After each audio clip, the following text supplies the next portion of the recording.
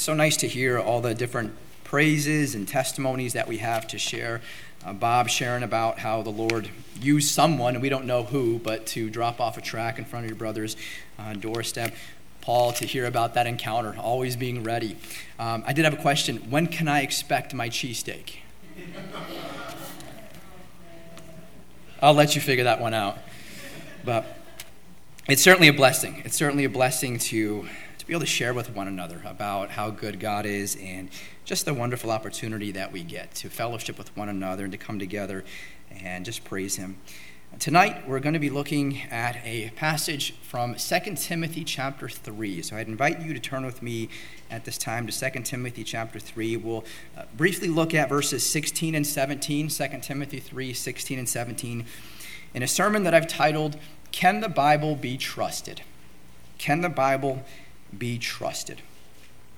As we begin a new year with a heavy emphasis on Bible reading and memorization, I thought it pertinent to answer the question, can the Bible be trusted? If we're concentrating our efforts to read the Word of God, to study the Word of God, and to apply the Bible to our lives, we ought to know that it is trustworthy.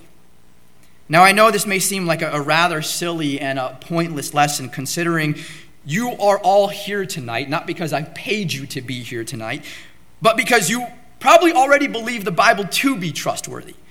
You probably wouldn't come to church at all if you didn't believe the Bible were trustworthy, and honestly, I wouldn't either. And thankfully, I believe the Bible to be completely trustworthy, as hopefully you all do. But can we explain the Bible's trustworthiness to someone if we were asked about it? Could we formulate an argument against someone who is trying to claim that the Bible is not trustworthy? Part of our calling as Christians is to be able to defend what it is that we believe. If you were asked to defend what you believe about the Bible, what you found in Scripture, could you? Could you prove to someone that it is trustworthy? If we can't convince people that the Bible is trustworthy, how will we ever be able to lead anyone to Christ? Now, we need to know why the Bible is trustworthy. We need to be able to explain why it is better than just saying, well, the Bible says so, that's why. Of course the Bible says so. But what makes the Bible true? What makes what the Bible says real? It was my goal to start off this year, 2022, answering some questions that every Christian should know. And I thought the best place to start would be with the Word of God itself. Hopefully this series, and I haven't figured out how many questions we're going to answer, but hopefully it will be helpful to you as it has already proved to be helpful to me. And hopefully we shed some light on some areas maybe of weakness in your life as a Christian that could really stand to use some support and fortifying. So let's begin by answering this question, can the Bible be trusted? And let's look at 2 Timothy 3, 16 to 17. So your Bibles are open. I'm going to read these two verses. 2 Timothy 3, 16 to 17. Maybe familiar verses to many of us. All Scripture is given by inspiration of God and is profitable for doctrine, for reproof, for correction, for instruction in righteousness, that the man of God may be perfect, thoroughly furnished unto all good works. And these verses really are the place to start with answering the question, can the Bible be trusted? Because these verses deal with the absolute authority of the Bible. Before we can answer this question, there are a couple things we have to understand first. First, we need to understand that man has three problems.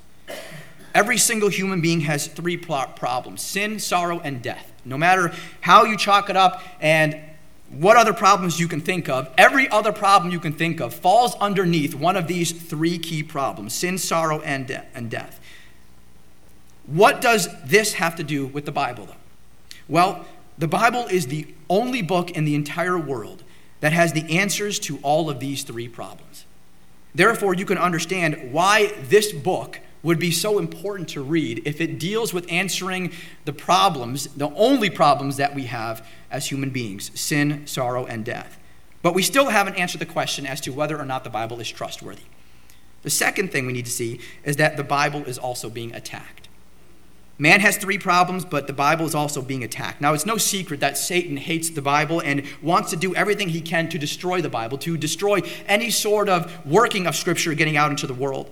And the longer we have been around, the more we have seen just how the Bible has been attacked. It has been despised, it has been distorted, it has been misused, it has been abused. But I believe the biggest attack on the Bible is not from outside the world, but from the so-called Christians who flat out ignore and just disregard the Bibles. Someone has said, "These hath God married, and no man shall part. Dust in the Bible, and drought in the heart." Now, as a Christian, God's word should be so incredibly important to you. It is important because our salvation depends upon understanding the message of the gospel. Our assurance of salvation rests on understanding and believing the truth of the Bible. Our spiritual growth depends on us living according to the principles of the Bible. Our ability to effectively witness to those around us depends on our confidence in the Bible. Our Christian life is contingent on having a trustworthy Bible. So let me offer several reasons why the Bible is indeed trustworthy. First, we see the scientific accuracy of the Bible. The scientific accuracy of the Bible. Throughout the years, we have found that scientific accuracy has confirmed everything the Bible has said to be the Word of God, to be trustworthy. I wanted to start with science because so often science is the one category, the one topic that is used most to try and disprove the Bible. And it is the argument most used by those who try to and deny the Bible. Many people like to claim that the Bible is full of all sorts of scientific errors. But the problem with the people who make such claims is that I find they know very little about both these issues. They know very little about the Bible, and they probably know very little about science as well. And those who understand science are forced to admit that science is always changing. It has been estimated that a library in the Louvre in Paris, there are 3.5 miles of books just on science. Believe it or not, nearly all of those books are now obsolete because of how much science has changed. In 1861, the French Academy of Science wrote a pamphlet stating that there were 51 irrefutable scientific facts proving the Bible to be false. 1861. Today, there is not a single reputable scientist in the world who believes any of those 50 so-called facts. The point is that science is always changing, but the Word of God remains constant. Consider the following. How many of you knew that the Earth, this planet, is suspended in space? We're living on a planet that is literally just floating in space. This is one of the most fundamental scientific facts that everyone will agree to be true. But that wasn't always the case. The ancient Egyptians first believed that the earth was actually being supported by massive, massive pillars. The ancient Greeks believed that the earth was literally being carried on the back of a giant named Atlas. Ancient Hindus believed that the earth was actually resting on the back of giant elephants. That was the science of the day that was presented, and it was accepted to be true. Now, when we open up the Bible and we turn to Job 26, verse 7, we don't find that the earth is being supported by giant pillars or elephants or a giant of a man named Atlas. What we're told in Job 26, verse 7 is this. Speaking about God, He stretcheth out the north over the empty place and hangeth the earth upon nothing. He hangeth the earth upon nothing. Now, the book of Job is quite possibly the oldest piece of literature known to man. And even Job knew the earth was literally suspended on nothing. The only way Job would have known this was through divine inspiration, was through divine revelation, God literally revealing it to him, because the Bible wasn't complete at the time for him to read through other portions and find this to be true. And again, we see here in 2 Timothy 3:16, all scripture is given by inspiration of God and is profitable for doctrine, for reproof, for correction, for instruction in righteousness, that the man of God may be perfect, thoroughly furnished unto all good works. God must have divinely revealed it to Job. Okay, I know what you're thinking. So, big deal. So the earth is just hanging in space with nothing there to support it. I've seen it all before. It doesn't matter if the Bible has always claimed that. That doesn't prove anything. Well, how about another theory? How many of you knew that the earth is round and not flat? Well, once again, the Bible knew before anyone else. Most of us know the earth is round because we've seen pictures that are taken from satellites that are orbiting space or orbiting the planet in space. But people didn't always believe the earth to be round. Back in 1492, we have the famous song, famous poem, whatever it is. Columbus sailed the ocean blue. He was told that if he sailed too far, he'd actually fall right off the edge because it was believed and accepted the earth to be flat.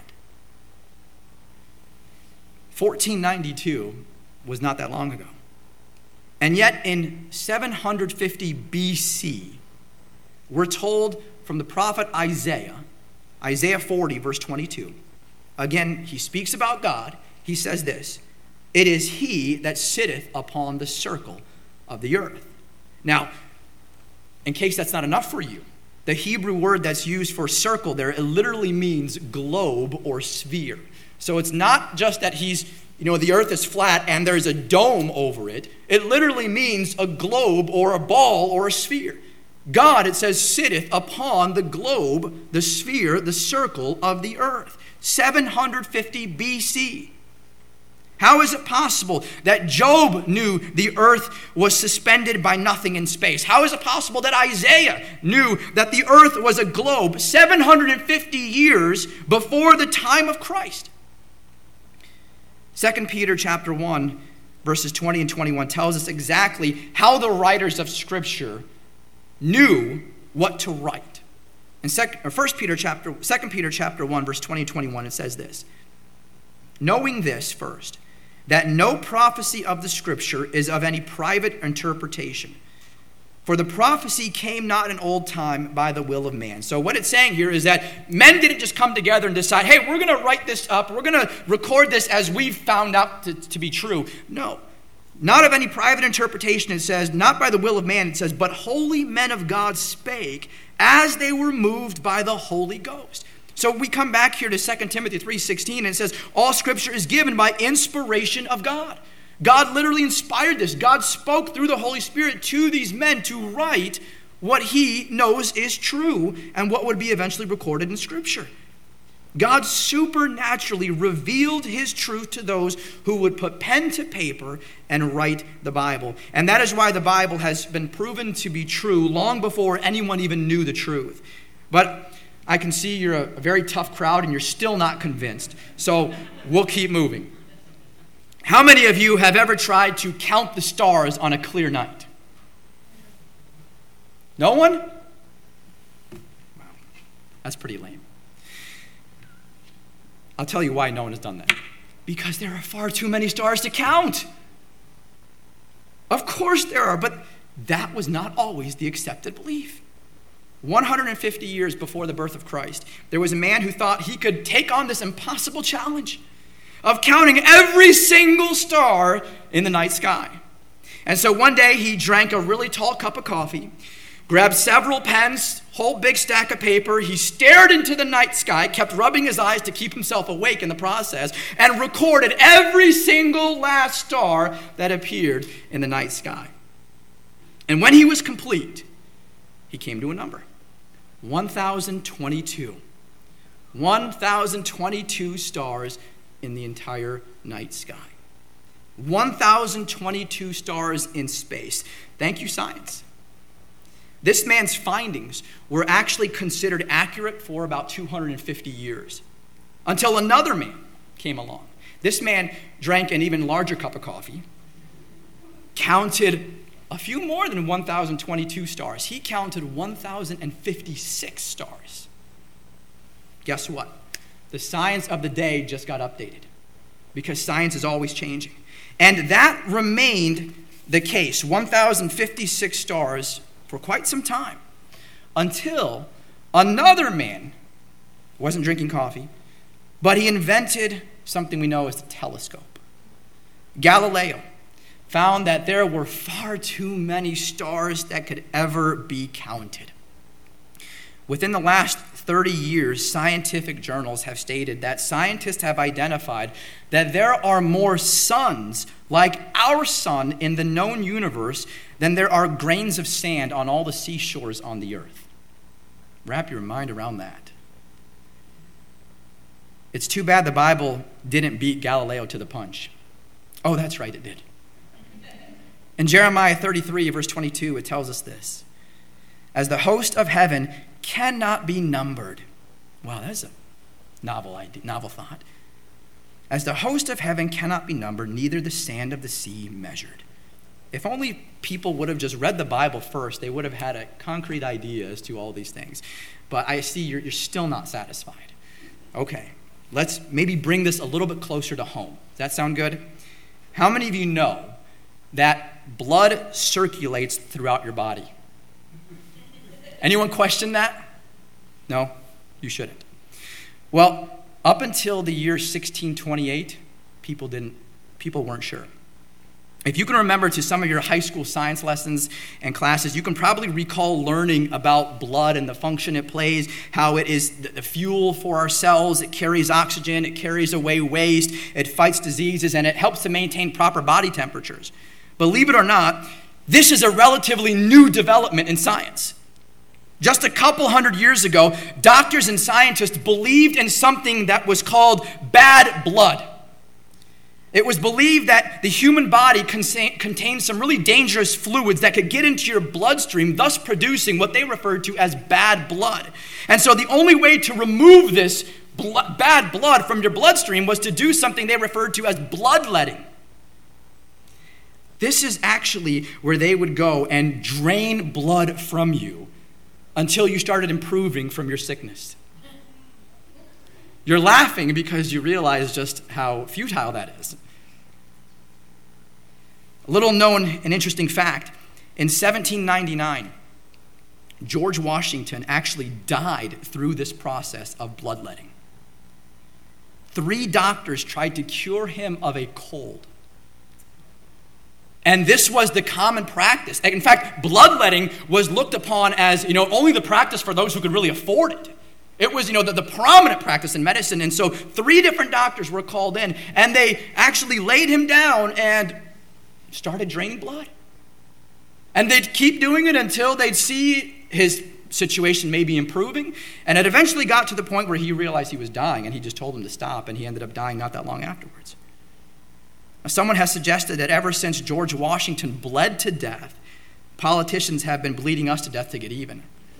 I don't know if that's true. I can't confirm that. But I do know that had he been sick today, they would have probably been giving him a blood transfusion, not going through the process of removing blood.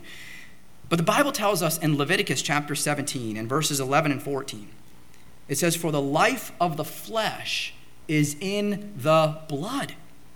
For it is the life of all flesh. The blood of it is for the life thereof."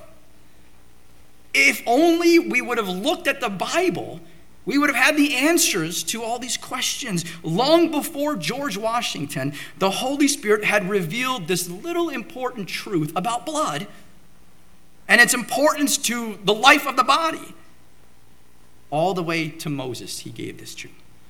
Not that long ago, archaeologists discovered ancient writings from the Egyptians about 1,500 years before the time of Christ, around the time of Moses. The Egyptians were known for being incredibly skilled, incredibly clever. After all, they figured out how to build pyramids, and we still can't figure out how they did it. But they also had some really foolish ideas. Some of these ancient writings that were found included some medical practices that they used to employ on a regular basis. Listen to just a few of them. If you were interested in preventing gray hair, now pay attention. You could anoint your head with the blood of a black cat that had been boiled in oil, or with the fat of a rattlesnake. Are some of you taking notes? There's more. You're probably thinking, well, gray hairs isn't that bad. I'm okay with it. If you wanted to get out a splinter, they recommended taking a medicine, ingesting a medicine made up of a combination of worm's blood and donkey dung. I'm fine with the splinter staying put, right? No thank you. Moses lived in Egypt 40 years. He went to schools that probably taught this. Thankfully, none of that made it into the Bible. Thankfully, he never offered his own wisdom, the own will of man into Scripture, but he let the Holy Spirit do the work and lead him to write what we have in Scripture. Now, these are only a few areas where the Bible has been vindicated through scientific accuracy. And trust me, there are plenty more examples of the Bible proving itself to be true and trustworthy. We've only scratched the surface here this evening on just some of the scientific part of it. So as we've looked at a few of these changes in science, I, for one, am so thankful that the Bible and modern science don't always agree. If the Lord should tarry another 100 or 200 years, who knows what new advancements will be found in science? Science is always changing, but the Bible always remains the same. So we've seen the scientific accuracy, which proves the Bible to be true. Second, let's take a look at the historical accuracy of the Bible. The historical accuracy of the Bible. In the late 1800s, a scholar by the name of Dr. Driver, he scoffed at the idea that Moses was able to write the first 5 books of the Bible. He said, there's no way. He suggested that man didn't even know how to write at that point, so there's no way to even suggest that a man like Moses could have written the first 5 books of the Bible. Impossible. This was the view that was held to be historically accurate for quite some time until a lady who was doing some gardening in Egypt discovered some clay tablets in her soil. And so she dusted them off, and they tested them, and they found out that these tablets had been determined to be very old, to be around in the time of Moses, even before Moses. And these tablets were used for people to communicate from Egypt all the way up to the land of Palestine or the land of Israel. So they eventually found that not only did people know how to write before Moses, they had an entire postal system allowing them to send correspondence back and forth. It was therefore concluded that Moses could have indeed known how to write, and very well could have written the first 5 books of the Bible. In the book of Daniel, we have the story about the handwriting on the wall. You have King Belshazzar, who had put on a great feast for over 1,000 of his lords, the Bible says. And as they were feasting and they're praising their own false gods of gold, of silver, of brass, of iron, of wood and stone, everything under the sun, a hand all of a sudden appears out of nowhere and begins writing on the wall. And it showed that the king of Babylon would be the last king of Babylon. Now, many historians just laughed at such a story, insisting that Belshazzar, he wasn't even the last king of Babylon, so this couldn't even be true. Now, historians knew the last king of Babylon to be a man named Nabonidus. But one day, an archaeologist uncovered an old cylinder with a name on it that read Belshazzar. More records were later found that historians were indeed correct when they said that Nabonidus was indeed the last king of Babylon, but they were wrong when they said that Belshazzar was not the last king of Babylon. As it turns out, Nabonidus and Belshazzar were actually father and son, and they both ruled simultaneously. Nabonidus was a hunter who was often gone, leaving Belshazzar to be the king, to be the one who was essentially in charge. And so Belshazzar, when he called for Daniel to come and to interpret the writing on the wall, to come and interpret what it said and what it meant, he said this in Daniel 5:16. He says, "And I have heard of thee, that thou canst make interpretations and dissolve doubts. Now if thou canst read the writing and make known to me the interpretation thereof, thou shalt be clothed with scarlet and have a chain of gold about thy neck." And get this, "and shall be the 3rd ruler in the kingdom." The 3rd ruler in the kingdom, because there were already 2 kings reigning at the same time. Would the Bible be any less the word of God if those records were never found? No. What we find is that everything eventually catches up to the Bible. The more that time goes on, the more we find the Bible was actually true all along. When a historian or a scientist finally has something good to say about the Bible, you shouldn't be thinking, man, I knew the Bible was right. You should be thinking that all along. You should be thankful that finally someone is noticing the truth in the Bible. Don't ever lose faith in the Bible and depend upon a historian to reaffirm that faith that you have in the Bible. Because whether it is with science or history, the Bible always and will always stand the test of time. So we've seen the historical accuracy that the Bible proves. But third, you can't help but notice the unity of the Bible. The unity of the Bible. The Bible is one book made up of 66 books. I don't have enough fingers on my hand to do it. 66 books, spanning from Genesis all the way to Revelation. It is a compilation of 40 different men who put pen to paper over a period stretching over 1,500 years. These men lived in at least 13 different countries on 3 different continents. Most of them came from different backgrounds. Some were shepherds, some were kings, some were soldiers, some were princes, some were fishermen, some were historians, some were scholars. Others were just ordinary common folk. Each writer had their own unique style, and the Bible was even used, and it was written in 3 different languages. So what truly makes it incredible is that from Genesis to Revelation, with all of that considered, 40 different authors over a period of 1,500 years, from Genesis to Revelation, the Bible is telling one story. One story. Not 66 different stories or 40 different stories if you take each individual author. One story. Every part of the Bible, it fits so perfectly together in perfect harmony. What other piece of literature can say the same? 40 different authors, spanning a period of 1,500 years from different countries, men from different countries and different continents, from different backgrounds, with different writing styles, writing in different languages, and somehow, by chance, the collective work tells one story. By chance, right? If you've ever tried to recreate such a piece of literary work under those same circumstances, you would come up with the biggest jumbled mess of nonsense. And yet, greater than every literary work we have ever seen, one book stands alone with absolute harmony and unity, and it is the Bible.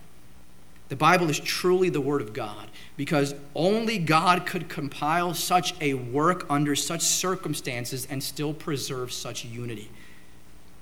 Dr. R.A. Torrey, he offered this illustration. He said, suppose in your city they decided to build a monument honoring all of the different 50 states in the Union.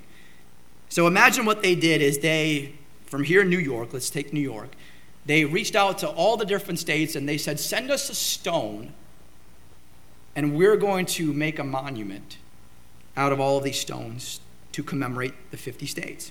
So stones of all different colors are gathered from each state, and then suppose that each stone is cut into a different shape, and then it is shipped to our state. Now workers then begin to stack the stones, and all of a sudden they find that all the stones fit so perfectly together. By chance. They're interlocking without any sort of issue at all. There's not a single gap, not a single loose stone, not too many stones, not too few, just exactly what they needed to make the perfect monument. No stone needs to be shaved down to fit into place, and when it is all finished, it's a magnificent temple. No one in their right mind would say that it all happened by chance.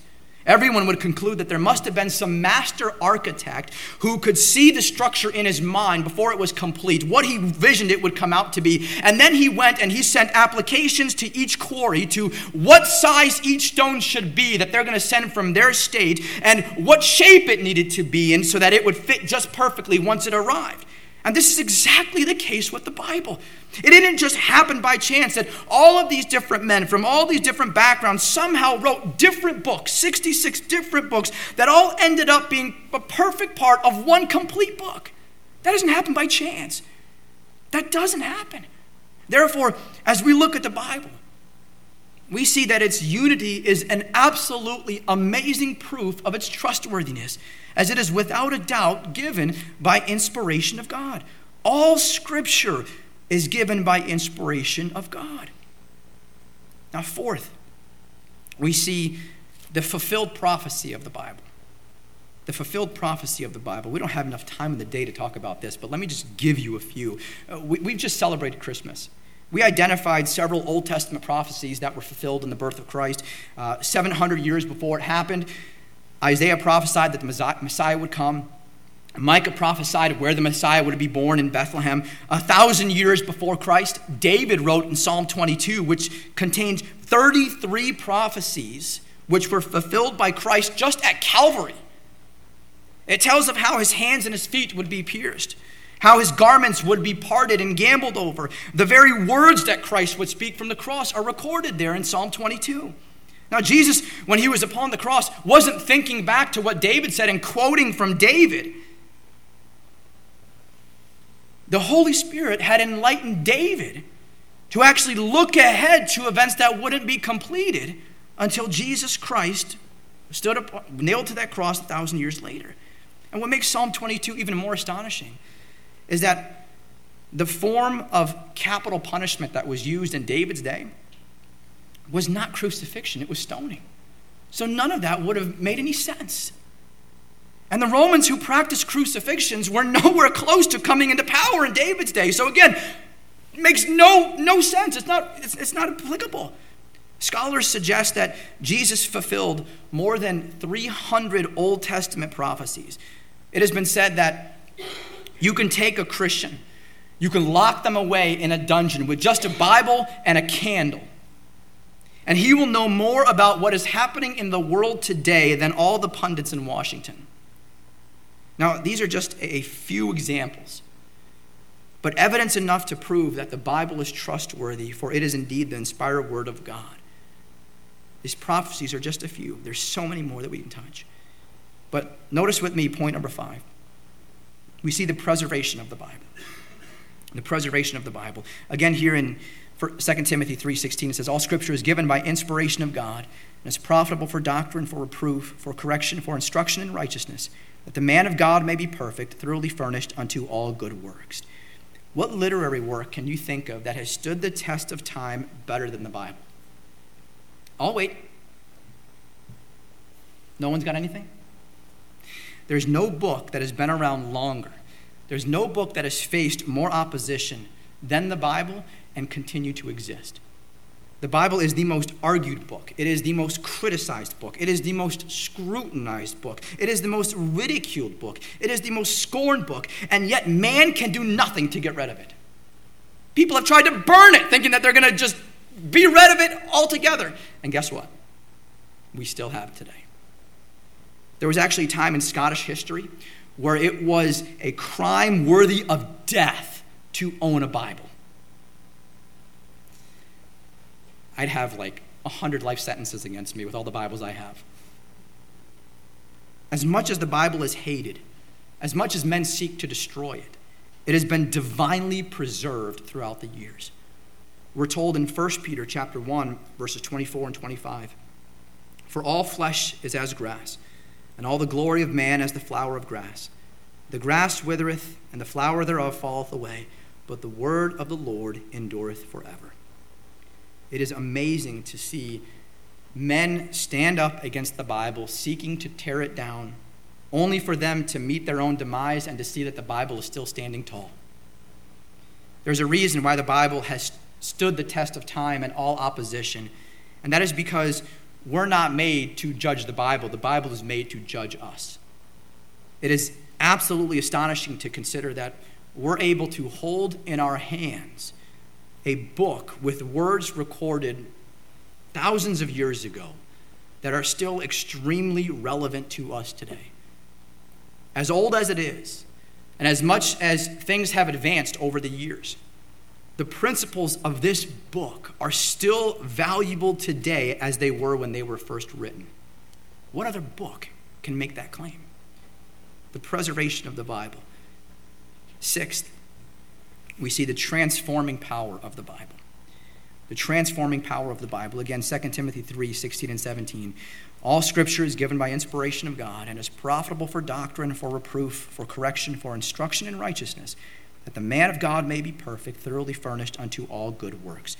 It would be one thing if the Bible that we held in our hands was just some old historical book full of information that had no application to us today. But we don't just read the Bible to gain some knowledge about history of old.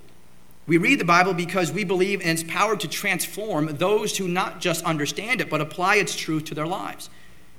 Most, if not all of you, are here today because you believe in the power of the Word of God to change lives, because you've experienced it personally for yourself. In Romans chapter 1, verse 16, it tells us this. It says, "For I am not ashamed of the gospel of Christ, for it is the power of God unto salvation to everyone that believeth, to the Jew first and also to the Greek." The power of God is seen in his word. And it is still having that transforming power today. We're also told in Hebrews chapter 4, verse 12, it says, "For the word of God is quick and powerful and sharper than any two-edged sword, piercing even to the dividing asunder of soul and spirit, and of the joints and marrow, and is a discerner of the thoughts and intents of the heart." And that word quick, where it says the word of God is quick, it literally means alive. It literally means life-giving. It is like the word quicken that we have in Scripture. The Bible is a book that points out that we are sinners and shows us the path to salvation. It says it is a discerner of the thoughts and intents of the heart. Someone has said that while we read other books, the Bible reads us. It is a discerner of the thoughts and intents of our heart.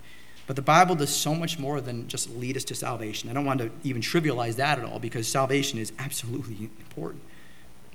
But it does more than that. In Psalm 119, verse 165, it tells us that the Bible brings peace to those who love it. "Great peace have they who love thy law, and nothing shall offend them." Countless times God has shown me words of comfort in his word. The blessings of this book are indeed endless. I've known men who have devoted most of their lives to studying the Bible and have found that they have come nowhere near the end of what the Bible offers. Someone has said that the Bible is so deep that scholars can swim their entire lives and never touch the bottom, and yet it is so precious that a little child can come and get a drink without fear of drowning. Thank God for the Bible. So can the Bible be trusted? I think a better question to ask is, can you afford not to trust the Bible? I may not be that old, but I've seen enough in God's word to know that there is nothing more trustworthy than the Bible. I certainly would not devote my entire life preaching a book that I didn't believe to be trustworthy. I wouldn't devote my entire life preaching a book that I didn't believe to be 100% trustworthy. If I believe the Bible to be wrong in even one place, I'm throwing it away and I'm never preaching a day in my life. But thank God the words in this book are not just some words that 40 different men came up with on their own, but they are the very inspired words of God that 40 men were led to write through the inspiration of the Holy Spirit.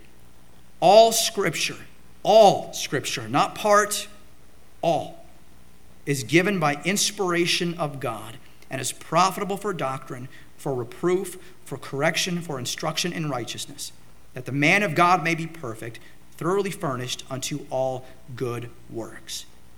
Is the Bible trustworthy? The Bible is more trustworthy than you are alive right now, because the Bible is the words of God which abide forever. You'll never be a mature Christian if you do not find the Bible trustworthy. But you can't just take my word for it. You must experience the trustworthiness of the Bible for yourself. Spend time in it daily. Commit it to memory. And see for yourself how it is indeed trustworthy. Would you bow with me in prayer at this time? Heavenly Father, I'm thankful, Lord, for your word. Our time here this evening, Lord, doesn't even just give us enough time to express how awesome, magnificent, and encouraging your word is. But Lord, as we've touched on just a few points here this evening, how it is indeed inspired, every word. Lord, help us to understand that it is also indeed trustworthy. Lord, people are going to come and go. Traditions and different beliefs in the world are going to waver back and forth. But we are so thankful that our faith is not resting in the will of man, but in the very words of God, which never fail and abide forever. May it be your word that we stand upon here in this life. In Christ's name we pray. Amen.